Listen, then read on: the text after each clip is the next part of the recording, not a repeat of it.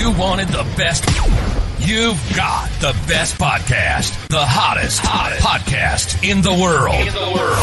The Chris Voss Show, the preeminent podcast with guests so smart you may experience serious brain bleed. Get ready. Strap yourself in. Keep your hands, arms, and legs inside the vehicle at all times, because you're about to go on a monster education roller coaster with your brain.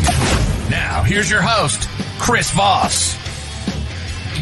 Hi, folks. Chris Voss here from thechrisvossshow.com, thechrisvossshow.com. Hey, welcome to another podcast. Oh, my gosh. Who knew we'd do it again after 12 years? Who saw that one coming?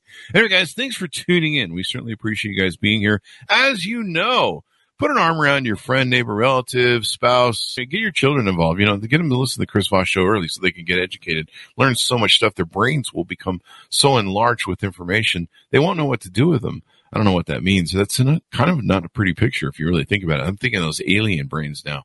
But anyway, they'll get smarter. So make sure they subscribe to the show, refer them to the show. Say, have you seen our family, the Chris Voss Show? Join them. And remember that we love you, but we don't judge you. The best kind of family there is. Also go to youtube.com/Chris Voss. Hit the bell notification button. Go to goodreads.com/Chris Voss. See everything we're reviewing and all the wonderful authors we have over there. Go to all of our groups, Facebook, LinkedIn, Twitter, Instagram, all those crazy places the cool kids are playing. We've got the LinkedIn group with 132,000 people in it. You want to check that out. Also, the LinkedIn newsletter. That thing is amazing over there. Thing is hot and all that good stuff that's going on with it. Today, we have an amazing gentleman on the show. He's going to be talking to us about what he does and enlightening you on how to do better business and make more money. His name is Jon Ostenson. He is on the show with us today. He's going to be talking about what he does. He is a top 1% national franchise broker, investor, author, and international speaker, specializing in the area he has coined as non-food franchising. Having served as the president of Inc. 500 franchise system and now as a multi-brand franchisee, he is uniquely positioned to educate others on franchising and franchise selection. He serves as the CEO of Franbridge Consulting and has helped thousands of entrepreneurs and investors explore ownership and investment opportunities. Welcome to the show, Jon. How are you? Chris, doing great. Love the show. Excited to be with you. Excited to have you. Thank you very much. Give us your .coms, your plugs, so people can find you on the interwebs. Yeah, come out to FranbridgeConsulting.com. That'd be our home site. Connect with us on LinkedIn. We put out good content typically on a daily basis. So Jon Ostenson on LinkedIn, and sign up for our newsletter on the website. We've got a book coming out in Q3. We'll make sure to give you a copy of that when it's released as well. That'll be awesome. You should come back for the book too, because we have a lot of book authors on. So we can cover that. Do you have a title for the book yet? Yeah. Is it a working title? It's the book on non-food franchising. So we call it what it is. 95% of my clients don't want anything to do with food. Food's not my background. In my opinion, there are easier ways to make money. But oftentimes when people think franchising, they think fast food. And so we're out there educating on all these other opportunities outside of food to follow a system and really produce a good living. So let's lay a foundation. What is franchising for, I'm sure there's somebody out there who's not too familiar with the term. So let's lay that down for everybody who went to public school like me. And let's get into what non-food franchising is. Yeah, so franchising is really, the definition would be three different things. It's a shared brand. It's some kind of support coming from a home office or corporate to the branches. And then it's financial resources, typically, moving back up to the corporate headquarters and exchange. So a lot of businesses may be operating as a franchise and not realize it. We do have new companies turning into franchises every day. There's roughly 4,000 franchise brands out there in the U.S. Of those, about half of them are in the food space. And, so that is a large piece. However, there's another 2,000 or so that operate in a wide variety of industries that we'll hit on. But just to fly at 30,000 feet, Chris, to help people understand what is franchising a little more, what people are buying into when they purchase a franchise. In my opinion, I would say you're buying into a system or a playbook. You're not determining product market fit on a new startup. Instead, it's been proven out in other markets. So you're able to follow the playbook you're purchasing. In addition, you've got a coach on the sidelines, that franchisor. The better you perform, the better they perform. So there is some shared interest and alignment around that. oftentimes it's overlooked, but you have all these other franchise owners in other markets. And so you're really in business for yourself, but not by yourself. You've got a support system where you're trading best practices and learnings and testing new marketing vehicles or figuring out where to hire the best talent. And then you're sharing that internally. And then finally, oftentimes people think, oh, with a franchise, you're buying a job or, and there is a cash flow producing component, whether you buy it as an owner operator or semi-absentee, which we'll talk about. But, obviously as a business owner, you're also able to write off expenses that you couldn't as a W-2. And then kind of the third piece would be that exit. You are building a business that's going to have that exit potential down the road. And a really interesting stat around that. There was recently a study done looking at 2,000 business transactions, 2,000 exits across a variety of businesses, franchised and non-franchised, but they looked at the two in like-kind industries. And what they found, Chris, was that the franchise businesses traded at a 1.5 multiple of non-franchised upon an exit. So the value is seen there by the potential buyer. So you are building an asset with that exit value. I would say franchising is not right for everyone. And I have to tell some of my clients, hey, you're too entrepreneurial. You want to put your thumbprints all over this. You don't want to stay within the boundaries, if you will. So it's not right for everyone. Yeah. In turn, I have a lot of folks that have started businesses of their own, and they love the idea of now buying into a franchise because they've been there, done that. They don't want to reinvent the wheel again. So that's kind of a 30,000 foot view on franchising. And what are the numbers on franchising? One of the challenges I had is starting my first business at 18 and building a little empire of companies. Starting from scratch and having to do everything ourselves, create everything ourselves, the business model, everything, and hunt around in the dark. We stared down the 99% of businesses fail in the first 2 years, a gauntlet. And why is it sometimes better to, go with a franchise sort of model as opposed to making your own and going through all that craziness? Well, yeah, if you care about being in business after 2 years, your odds are much better. Now, the success rate, I've done many deals with clients. I've only had one that didn't work out, and it's very explainable as to why it didn't. The success rate that you see, depending on which source you pull from, it's in that 90% range, that you're still operating after a few years, whereas obviously startups, we all know the numbers behind that. So no, I'd say that's definitely a benefit. And part of that comes into, you've got the product market fit. You're starting on third base, not first base. When you enter the game, what that path to profitability looks like. And now you just go execute it rather than trying to figure out, is this even potentially profitable? And some of the guides that help us along the way to determine, is it the right fit from a financial standpoint? One, every franchise system has what's called a franchise disclosure document, an FDD. It's required by the Federal Trade Commission that they share that with you. In it, you've got the item 19. There are 23 different items. One of them's the item 19 where they make the financial representations.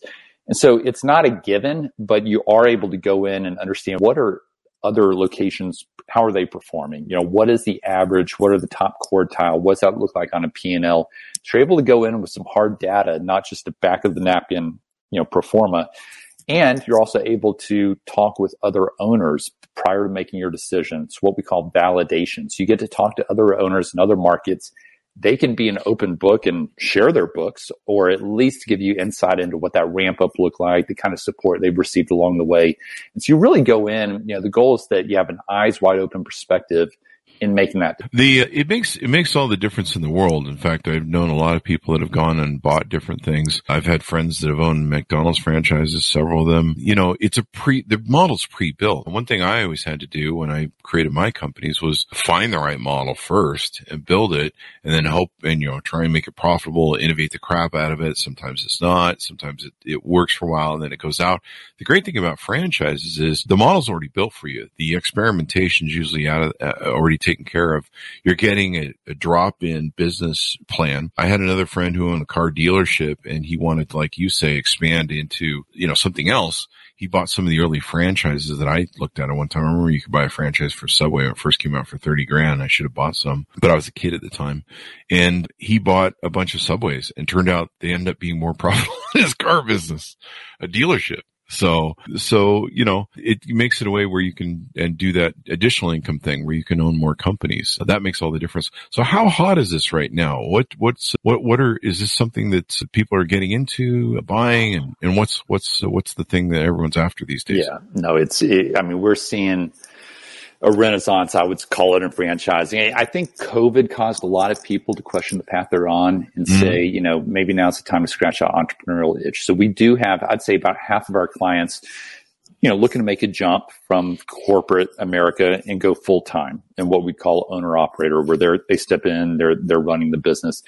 But the other half of my clients are looking for what we would call an executive model or semi-absentee, semi-passive. What that looks like is where you put a general manager in place from day one, and then maybe you advise or coach from the sidelines. You're providing capital, but you're not running the day-to-day. You're still putting in some time. Nothing is totally passive or totally easy, but you're setting yourself up to not be the day-to-day operator. So you can keep a day job or run your other portfolio of companies. And I think a dynamic that's supporting this too is you've got record levels of cash on the sidelines, stock market's up here, interest rates are, they're creeping up, but they're still pretty low. And, so a lot of borrowing can be done, and there are only so many good real estate deals to be had. So, it's the first world problem, but it is a problem for a lot of people of where do I place my investments? And so we're seeing a lot of self-funded deals as well as SBA loan backed, or we're able to tap into retirement plans and self-direct IRAs through what's called the ROBS program, portfolio loans, a lot of different options on the funding side, which I think are leading to the interest as well. But no, right now, Chris, in almost every deal that we do, and like you hinted at the beginning of the show, we do a lot of placements. In almost every one, our clients are up against other candidates for the same brands in the same market because there's so much interest right now. And what we do is we get out there and we provide a lot of education in addition to helping our clients in the search process. But we're out there helping people understand it's not just fast food. That represents about half the world of franchising, but this other half, industries like home and property services, has been incredibly hot. Health and wellness and fitness, automotive, anything pertaining to kids or pets or, the aging population, all these areas that people are willing to spend money on, regardless of the economy, some of which we classified as essential services, and many of which are Amazon and technology resistant. People are gravitating to those understandable businesses, and once they realize, hey, you can make these kind of financial returns with these opportunities, we stay very busy. There's no lack of interest out there. I owned a mortgage company for 20 years, and all of our empire of companies was wiped out by the 2008 real estate crisis crash. And we are approaching another one. In fact, we're already in it. We're 3 months now where home sales are starting to decline and everything else.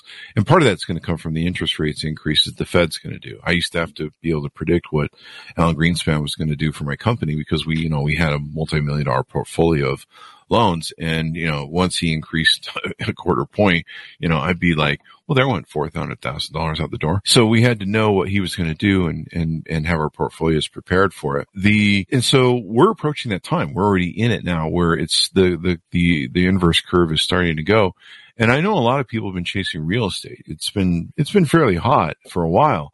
But as interest rates, these values are going to go down, and we peaked. There's only so high you can go. When it gets to a point where no one can buy a home anymore, that's when you've kind of hit the threshold. And so, what would you say to people that are either considering in real estate or in real estate right now as to whether or not they should move out of those or stay away from those? Because I'm telling people, you either want to sell at the top now. I've sold at the top of markets like .com, the .com boom. I sold at the top. I've watched a lot of different up and downs with the financial world, whether it's stocks or real estate. But to me, owning a business, gives you some barriers because that's more income related. I'm not really a passive income sort of guy. I like income and I like companies because I can manipulate them. I'm not kind of stuck in a vehicle that, if I can't sell it, I can't sell it, right? What is some of your advice to people that, that might be choosing between real estate and now they might be thinking about franchising because of our conversation here? Well, I'd say I'm an all of the above kind of guy. I don't think it has to be either and or. In a lot of cases, more than 2/3 of my clients are real estate investors as well. And so it marries perfectly. I mean, I invest in real estate myself, so I'm an equal opportunity investor, if you will. And I think it just creates that diversity of alternative investments within your portfolio. And so when I could just cite case study after case study of clients of mine that, a lot of the opportunities that people have been resonating with are ones that marry up to real estate in some capacity. And so if you've got a great network, I just had the past couple of months, we did a commercial property management deal. We did a residential property management deal with a real estate broker. It was a great synergistic play. We just did 3 deals in gutters. We had a former Wall Street attorney outside of Boston buy a gutter business because the returns are so attractive. He put his business owner hat on, but it's things like the $52 billion insulation market or roll-off dumpsters or serve pros. I mean, those non-sexy type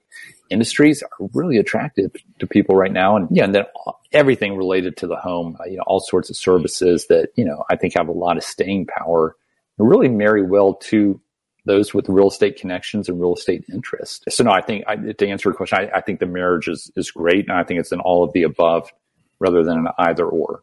There you go. I'm just thinking black and white. What am I doing, man? Take it all. Grab it off the table. Invest it in all. So that makes sense. And that probably gives you a good buffer, a good, diversification to your portfolio of investments because and there's so many creative strategies, Chris. Something that I do personally. I've got, if you have decent assets in non-retirement, public securitized, brokerage accounts, you can borrow against those. It's like a credit line. I think this is the best kept secret out there. It's called a portfolio loan. So you can borrow up to 50 or 60% against your market value. And so I take a couple $100,000 out at 1%. It's currently 1%. It's variable, but it's 1% today. I flip it into real estate lending deals that I'm doing at 10 to 12%. I mean, that's the definition of arbitrage right there. And so, I'm not having to sell any of my securities. They're still growing in theory over time. It's the stock market, but it's this arbitrage opportunity to capitalize on leverage. So all of your real estate investors will understand that. So this is an $800 billion industry to my understanding. Is that correct? Yeah, it's a huge piece of the economy. And what does your company do with clients? How do you facilitate this on board? How do people reach out to you? And then of course, go through the process of trying to figure out if franchising is for them and how do you help them get that done? Absolutely. So I'll first off start out by saying that our process is entirely free. It's a great model. Think of us as executive recruiters, if you will. There's no cost to working with us.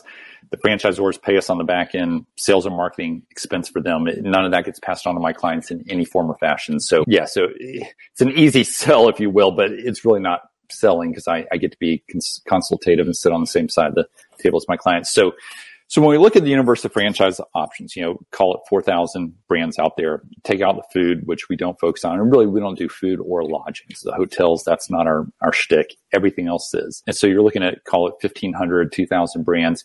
We have vetted those and we work with all the development groups to keep on track of what is coming down the line. What are the newest franchises, that have a unique selling proposition and niche, that have the strong leadership teams in place, that have the financial models. We've done all that vetting, narrowed it down to a couple hundred that we really like and have relationships with.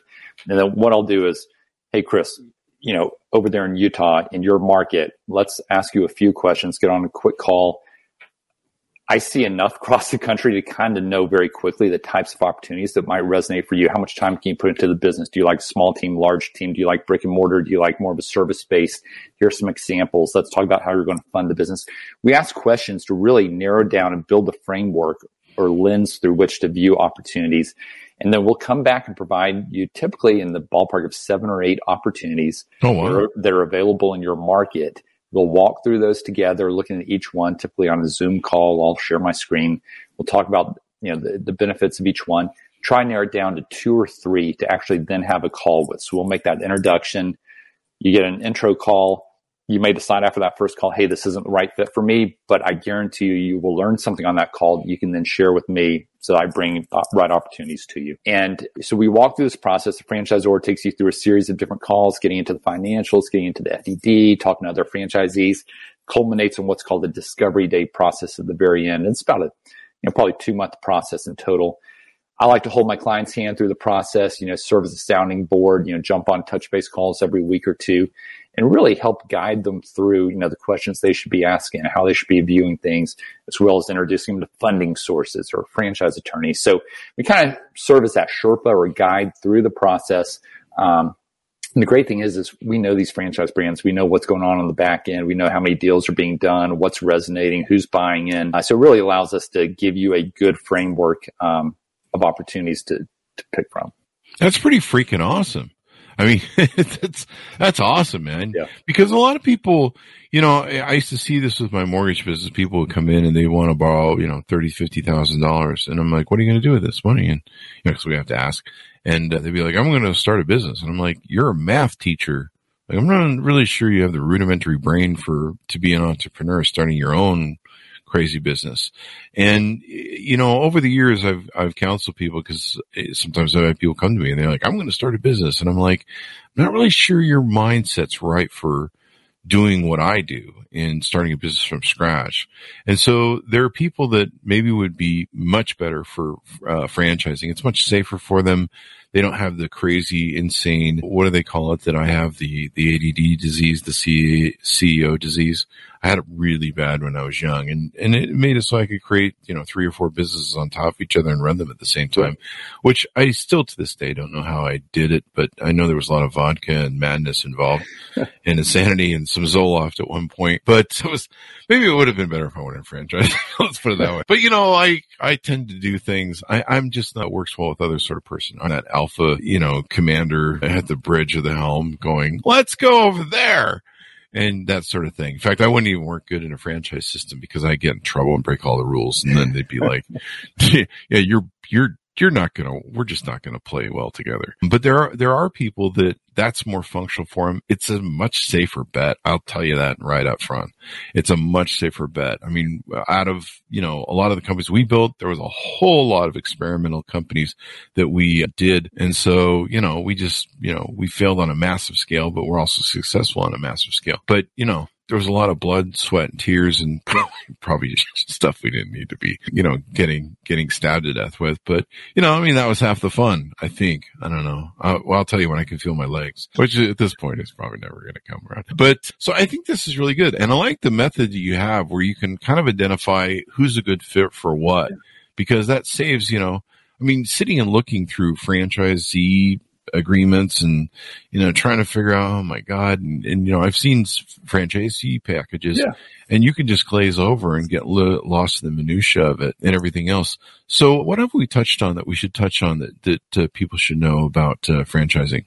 Yeah, no, I was just going to piggyback that. I thought it might be helpful to walk through a couple of types of opportunities, just to help make it real to people. And I'll start by saying, 80 to 90% of our clients end up in a field that they never had on their radar. They never thought they would be in until we kind of peeled back the onion and said, hey, wait a minute, here's some options that would be really good fits. And then they fell in love with the businesses, but again, never thought they would be in that. And definitely no back. So everything from we just did a 10-unit deal on an oil change. They use prefabricated buildings and unused parking spaces of retail shopping centers, and they're backed by an investor model. You can get in for as low as $125 to $150 per location because of the model, and they're kicking off $330 in top line revenue per location with about $130 on the bottom line. And so, our clients planned on buying 3. They met the team. They said, wait a minute, we really like this. Let's go big and go with 10 units. We did 10 units recently of an IV drip concept that it's where health is moving. It's started by a couple of doctors, and it's, fights free radicals in the body, boosts immunity at the cellular level. People care more about health and wellness at this stage. The aging population, we've got some great, concepts. There's one that does orthotic insoles, and they use 3D printing and fabrication. And so it's very, very custom. You can't replicate that. And the list goes on, but, it's been exciting to see clients stepping into fields they never thought they would be. And I posted one out there on social media last week, and this is just to give an example of financials. So about 75% of the deals that we do, I would say, are between $125,000 and $250,000. That's kind of the sweet spot. I mean, we certainly do some bigger than that, a few smaller, but that's kind of the sweet spot. Well, one that fits that same range, it's a fence and rail company. 30 locations today. They're ready to grow big across the U.S. They are the largest fence provider out there. They've got Home Depot and Lowe's as national accounts feeding their franchisees constant leads as the preferred provider. So listen to this, Chris. In year one, their average, not their top franchisee, but their average first year revenue, $1.8 million. Holy crap. Second year, 2.7. Third year, about $3.5 million. And this is at a 31% bottom line margin. Wow. Because they fabricate a lot of the product in-house, reduces the cost, boosts the margin. So not every franchise has numbers like that. That's kind of, but that's an example of one that we're getting behind in a big way because it can be run semi-absentee. That sounds pretty awesome, especially when you're getting leads from Lowe's and Home Depot. I mean, that's like, I'm an Amazon seller, so being on that platform is just crazy. It's way better than eBay. And you have this huge seller base that you tap into, and, you can sell stuff all day long on there. It's crazy. So I'm trying to think what number, if you start your own company, from scratch and you make your own thing, it's a 99% fail rate in the first 2 years, which is a hell of a gauntlet. I think there's a different much lower fail rate for when you buy a franchise, isn't there? Yeah, no, you're in the 90% range of staying in business. So no, it's, and I've been a franchisor. I was a franchisor for Shelf Genie, so I got to see the sea of franchise owners across North America. I tried to keep all the kids playing nice together, but we got to support them day in, day out. And I saw who were our top performers, who were more to the middle of the pack. And Chris, it sounds cliche to say this, but the top ones were the ones that followed the system, that didn't think they were smarter than the system. And for those, ex-military or great backgrounds, others that have been in middle management, and then we work with a lot of current business owners that say, hey, I want to expand that portfolio and, get something going, put a GM in place. One of my clients is the largest franchisee of 2 Men and a Truck, the moving service, and, operates in 10, it's franchise, he's in 10 markets, $35 million business. And he and I did a couple of deals together last year, and he put a GM in charge of each business. And again, not everyone has that kind of background. A lot of people are buying a business for the very first time in their life. They're nervous. They get up to the edge of the diving board and say, should I take this risk? I say, is the alternative to continue working for someone else? To me, that's more risky than the numbers here would say, hey, if you perform average, here's how you're going to do. So it's fascinating. There's a lot of psychology that goes into understanding, where people are coming from and, what could be a good fit for them. The hardest thing is the model. And even then, excuse me, the model can change. We've read models that, it's like perfectly profitable for several years and everything's going awesome. And then market conditions change or some sort of cataclysm comes along or some sort of bleed out in a division that you've got to go either fix or go bankrupt. There's it just never ends. It's constantly changing. And when you're a CEO of your own business, you're alone. It really is a lonely job. You can have a board, but in the end, it all comes down to you. And having a franchise where you've got a whole lot, maybe sometimes smarter people than you involved at the corporate level who are seeing these changes, that know what's going on, that can help with things, it can make all the difference. It's that model is so easy when you have the model. Because for me, we always had to create the model. I used to liken myself to Rambo, that you just kick me out of a plane and dump me in the jungle and I'm going to go clear it. I'm going to go make a clearing, fight all the enemies and, hack all the trees down and make a model of a community that everyone else can come land into. And that's kind of how I felt my job was, which is brutal. And having that pre-made model, that precast model for you where it's already successful makes, that's 10,000 times the difference when it comes down to it. Yeah. And nothing's easy. And we certainly don't gloss over that. You're going to have to roll up your sleeves, and especially if you don't have the right team and, the right person in place to run the day to day from day one. It's not easy, but it's doable. And at least the things you should be working on. So, you're moving down the right path. Yeah. Even having the right contracts for employees and everything else. Over the years when we had bad employees, our just employee manual, our employee contract just kept getting thicker and thicker. And we lost so much money from different, employee problems, people stealing from us and everything else. It was a constant whack-a-mole and not having, it took us years to develop finally a really good system where we put a clinch on it. We're in the sales business mostly, and there's a lot of variation of what people can do. They can steal leads, go to another place. They can, we had some loan officers that were selling the loans that we wouldn't do off at other places, or sometimes just, selling the better loans to someone else off the leads they got. And, we saw it all in the sales business, but that can make all the difference in the world. What's the, I imagine the top end is fairly unlimited to buy into franchisee. What's the low end people can look at to maybe get in? How much money would you need depending upon where you're at? Yeah. So when we quote estimates, includes your franchise fee, it includes any startup cost, if there's a build out, of a retail space, or in some cases it's remote. There's not a build out, but maybe you have equipments or tools or just, marketing out of the gate. And then we usually include 3 months of working capital. So what you might pay somebody or pay for marketing out of the gate. So when you roll all that together is what we call our estimate. And we've got several that are as low as 70,000. I'd say that's on the low end. I had a client buy a business coaching franchise up in Indianapolis recently. His background was engineering. He said, I'd love to coach younger engineers, but I love the idea of not having to reinvent everything myself, but having the curriculum and the assessments and the tools to be able to go in day one and be a value add to his clients. And that was right around 70,000 all in. We've got another one that's an expense reduction firm where you go and work with small and medium sized business owners, and you're the expert on expense reduction. You review the invoices and vendor agreements, and then you participate in those savings with them on an ongoing basis because you have a database of both buying agreements on the back end that the franchises put together, as well as benchmarks, letting you know what you should be paying for these types of services, whether it be, communications and internet, or, let's say, transportation, logistics, a lot of that. So, and that'd be another example there at 70,000. But again, if you were to do a single territory and a lot of the franchises, you can get in for around 100,000. Wow. And then there's obviously a lot of funding, creative ways to go about that as well. And one thing I'd mention, private equity loves franchising. If you Google, right now, you'll see a list of acquisitions. I've had start charging private equity firms for conversations because we have so many reaching out, asking about franchising right now. Just, again, they have the same problem of a lot of capital on the sidelines, and they love the idea of, and they're typically buying at the franchisor level. Every now and then they'll buy a large scoop of franchisees, but typically at the franchisor level. In some cases, they'll buy back the franchise location, so it provides that natural exit strategy for a franchisee. Wow.